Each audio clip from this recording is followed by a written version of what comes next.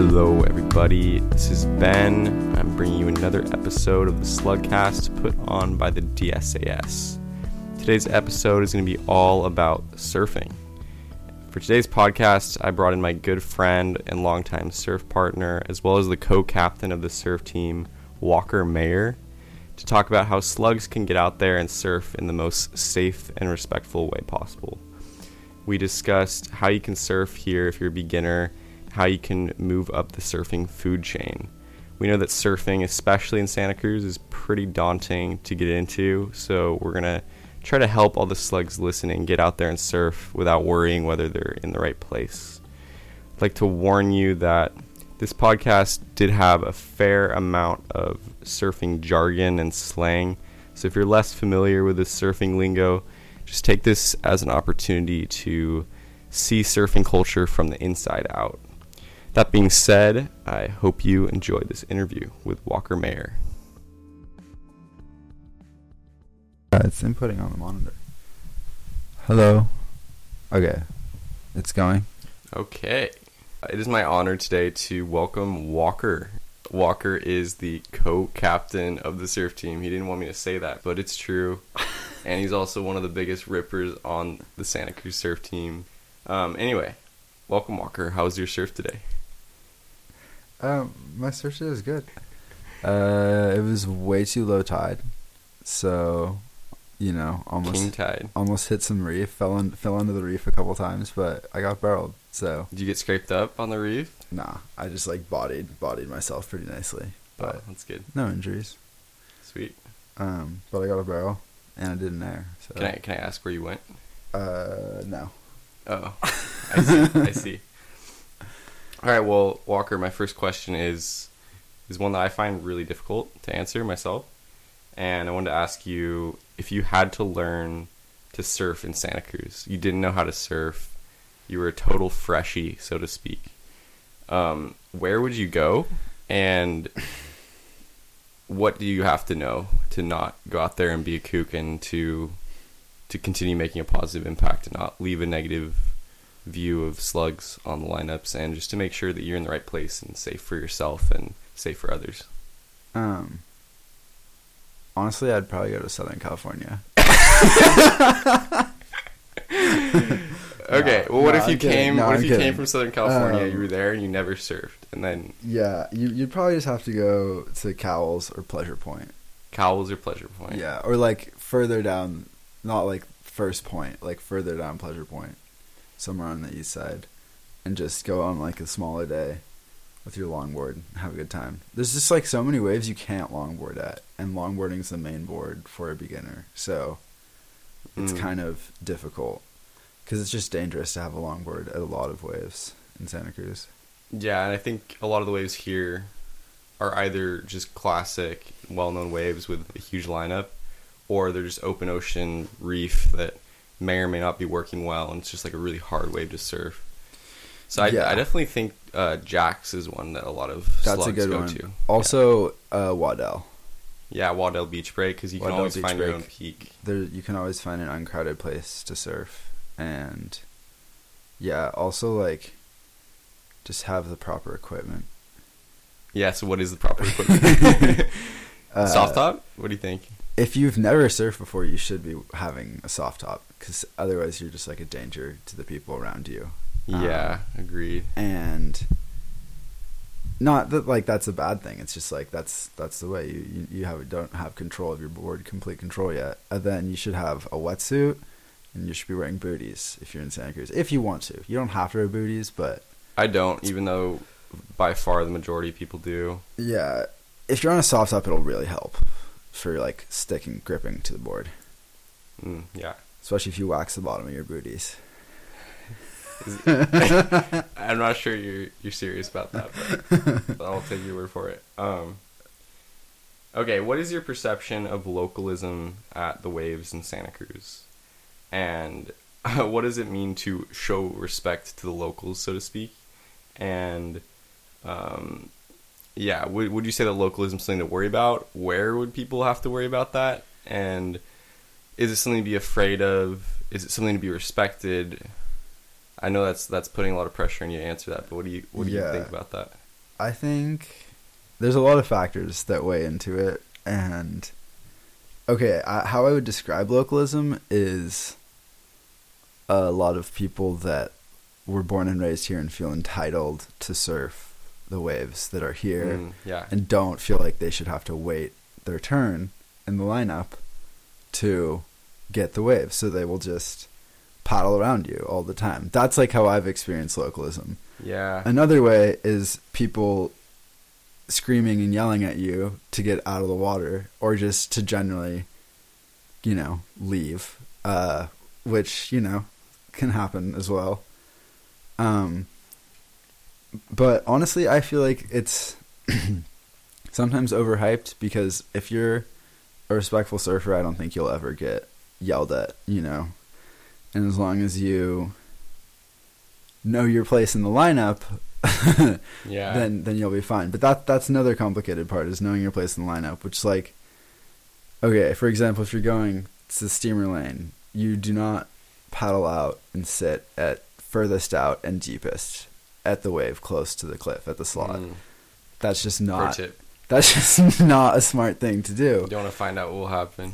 Yeah, because the people that have been waiting there for a wave longer than you are gonna be very angry that you're trying to take away from them, and they will probably burn you. So yeah, I would say that's like as a beginner, that's why you should be at Cowell's or Pleasure Point, because that won't happen, or Jack's, because there's not people that will be and as aggressive. To go even further than that, if you go to a wave like Jack's or the Point, especially Jack's and Cowell's too, like people will know they're gonna wait a long time for a wave. Those are waves you go out and you just kind of sit and it's like social and like everyone's super nice. Yeah, most people out there aren't very good at surfing, so there's not a lot of pressure to like be good.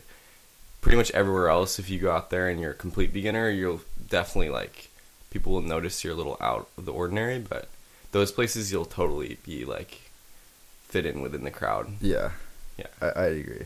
What do you think, Ben? About how can you show respect to locals?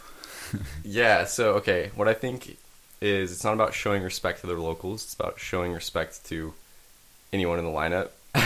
Yeah. Just respect is the key word. Everybody. Yeah. Just respect, no matter what. And if you give the locals respect, they should respect you. If they don't be egotistical about it and like be like, what the hell, bro? Like, I get it, you're local, but you can't just back paddle me. Or it's your right to be respected, but also people, when like little conflicts happen in the lineup, it's usually really childish. And if you can find to interact with other surfers from a place of respect, then it's just going to create more positivity in the lineup. And usually you don't have to like yell at someone. Surfers can be very childish about that. Yeah. But honestly, localism in Santa Cruz I've found not to be too bad. I think it is real. It is there, but it's kind of silly at times, not something that I take super seriously, but yeah, something to be aware of. And just it totally varies depending where you go. Yeah. Okay. Wanted to ask you, what should slugs know about Steamer Lane? What does the lane mean to Santa Cruz surfing? Why is it special? And when do you know if you're ready to paddle out the lane? That's okay. That's a big question. I feel like the lane's just like the quintessential Santa Cruz spot. Like it's like if there's nowhere that's good, it's probably good at the lane. It's like always very consistent, always a little bit bigger than everywhere else in town, and like just good. I don't know, high tide, low tide, it works always. I feel like it's also good at any size, like 0 to 20 foot. It's breaking well, like it's doing good things. So that's why it's so quintessential. How to know when you're ready to paddle out there? Depends on how big it is. If it's like 1 foot and by some miracle middle peak's breaking, like feel free to get out there. If it's your first time surfing, I don't know. But if it's like overhead, then you should probably have been surfing for at least a year. Yeah. If you're going to paddle out, especially at the slot. Middle peak is kind of more of a free-for-all. All right, we're speaking a lot of jargon here, so let me just define. Okay, so some surfing words for those who are freshies. The slot is where the wave smashes against the cliff, basically at the lane. So the lane is at the lighthouse. Steamer lane. Steamer lane. We're not going to have to define that, but steamer lane, the lane. And the slot is where the waves closest to slide past the cliff. It's closest to the cliff. And on days where it's big enough or low tide enough, you'll see the waves will distribute themselves either at the slot, and then also it'll break farther away from the cliff at middle peak. In the middle of the ocean. Yeah, sort of like in the middle of the ocean, like away from the cliff. And you keep going, there's indicators. Yeah. So I wanted to add, like, also for the lane, there's kind of a hierarchy there. There's kind of like a food chain there where you can start out at cowls on the very, very, very inside. Yeah. Then you can move to indicators. Then you can move to middle peak. Then you can move to the slot. Yeah. And that's pretty cool about the lane. As long as your board gets shorter as you go. True, yeah. Start out on like a 10-foot board at cowls yeah. with as much volume as possible. And then at indicators, maybe a... Well, 8.6. 8.6 mid-length. Step it down to the 6.10 middle peak for the step up. Yeah. And surfing jargon will make more sense as you get exposed to it. And I was also going to say, personally, I think that a good way to get involved in Santa Cruz surf community is just like show up at the lane, just like watch the surfers, like go on a big swell and don't paddle out yet, but just like look at the scene, see the energy in the water, like hear what people are saying about it, and just like observing the lineup and observing the waves before you go out and surf them is probably a good idea. Yeah. So you understand it better. Understand how to get out of the water. Yeah, understand how to not smash into the rocks. Yeah, a lot of people go out, they don't look at the tide. Tide's like rising. It's like 6-foot tide by the time they're getting out of the water, and they just are getting smashed up against the rocks, and they don't know there's another stair set, so it's a problem. Yeah, totally. How do people get rides to go surfing? Make friends. Make friends. How do you make friends? This kid right here that I'm recording this podcast with drove me to the beach like every single time we went surfing. So you just need to find yourself a band. Going surfing alone is scary, so it's always good to have friends. Yeah, surf. Okay, if you want to get into surfing in Santa Cruz, even if you're an experienced surfer to some extent, like surf with someone who's surfed here and knows the spots. Yeah. Get someone to drive you around, show you the spots, and like that's what I did. Like I was pretty good at surfing when I moved up here, but I got my like local friends to show me like where the good spots are, how to paddle out, you know, because you don't want to just like paddle out in a weird spot and like end up in the rocks or something, and you just want to know where. Always know your exit and entry points. Very key. Watch other people. Yeah. See how they get in and out of the water. Yeah. Just copy them. What makes Santa Cruz unique as a place for surfing? Like for people who don't understand why the surf scene is so big here, why is surfing so important in Santa Cruz? It's just like better waves than anywhere else in California. Arguably. It's just the waves are always bigger. It's more consistent here than most other places in California. Like there's almost always a 5-foot swell either on its way or like it is 5 foot, you know, mm-hmm. or bigger or, you know, good sized waves. So it's never not breaking in Santa Cruz in the winter. And I think that's what makes it special. There's also like 30 different waves up and down the coast, and they all have their own unique quirks, and some of them are good at this tide in this swell direction, and some of them are good at this tide in this swell direction. So you can there's so many different ways to score. I don't know. Sweet. I want to say also just a lot of people in Santa Cruz who are slugs feel the pressure to surf, and I see why. Like when in Santa Cruz, might as well surf, but don't be too antsy about it. But hopefully this podcast helped you understand how you can get out there in a safe and clever way. Yeah. Right? Hopefully, yeah. Yeah, don't be too afraid. The Santa Cruz surfing community is very friendly. Once you get to know them. Yeah, it's a mix, you know. If you go to the right places, you put a smile on your face. Like it's awesome, and surfing is a privilege. Yeah. All right, Walker.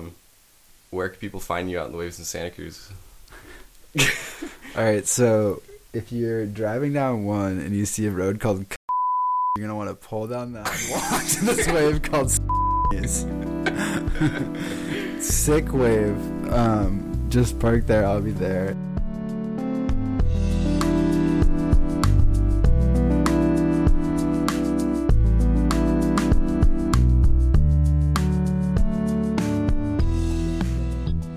That is unfortunately where the podcast ends today.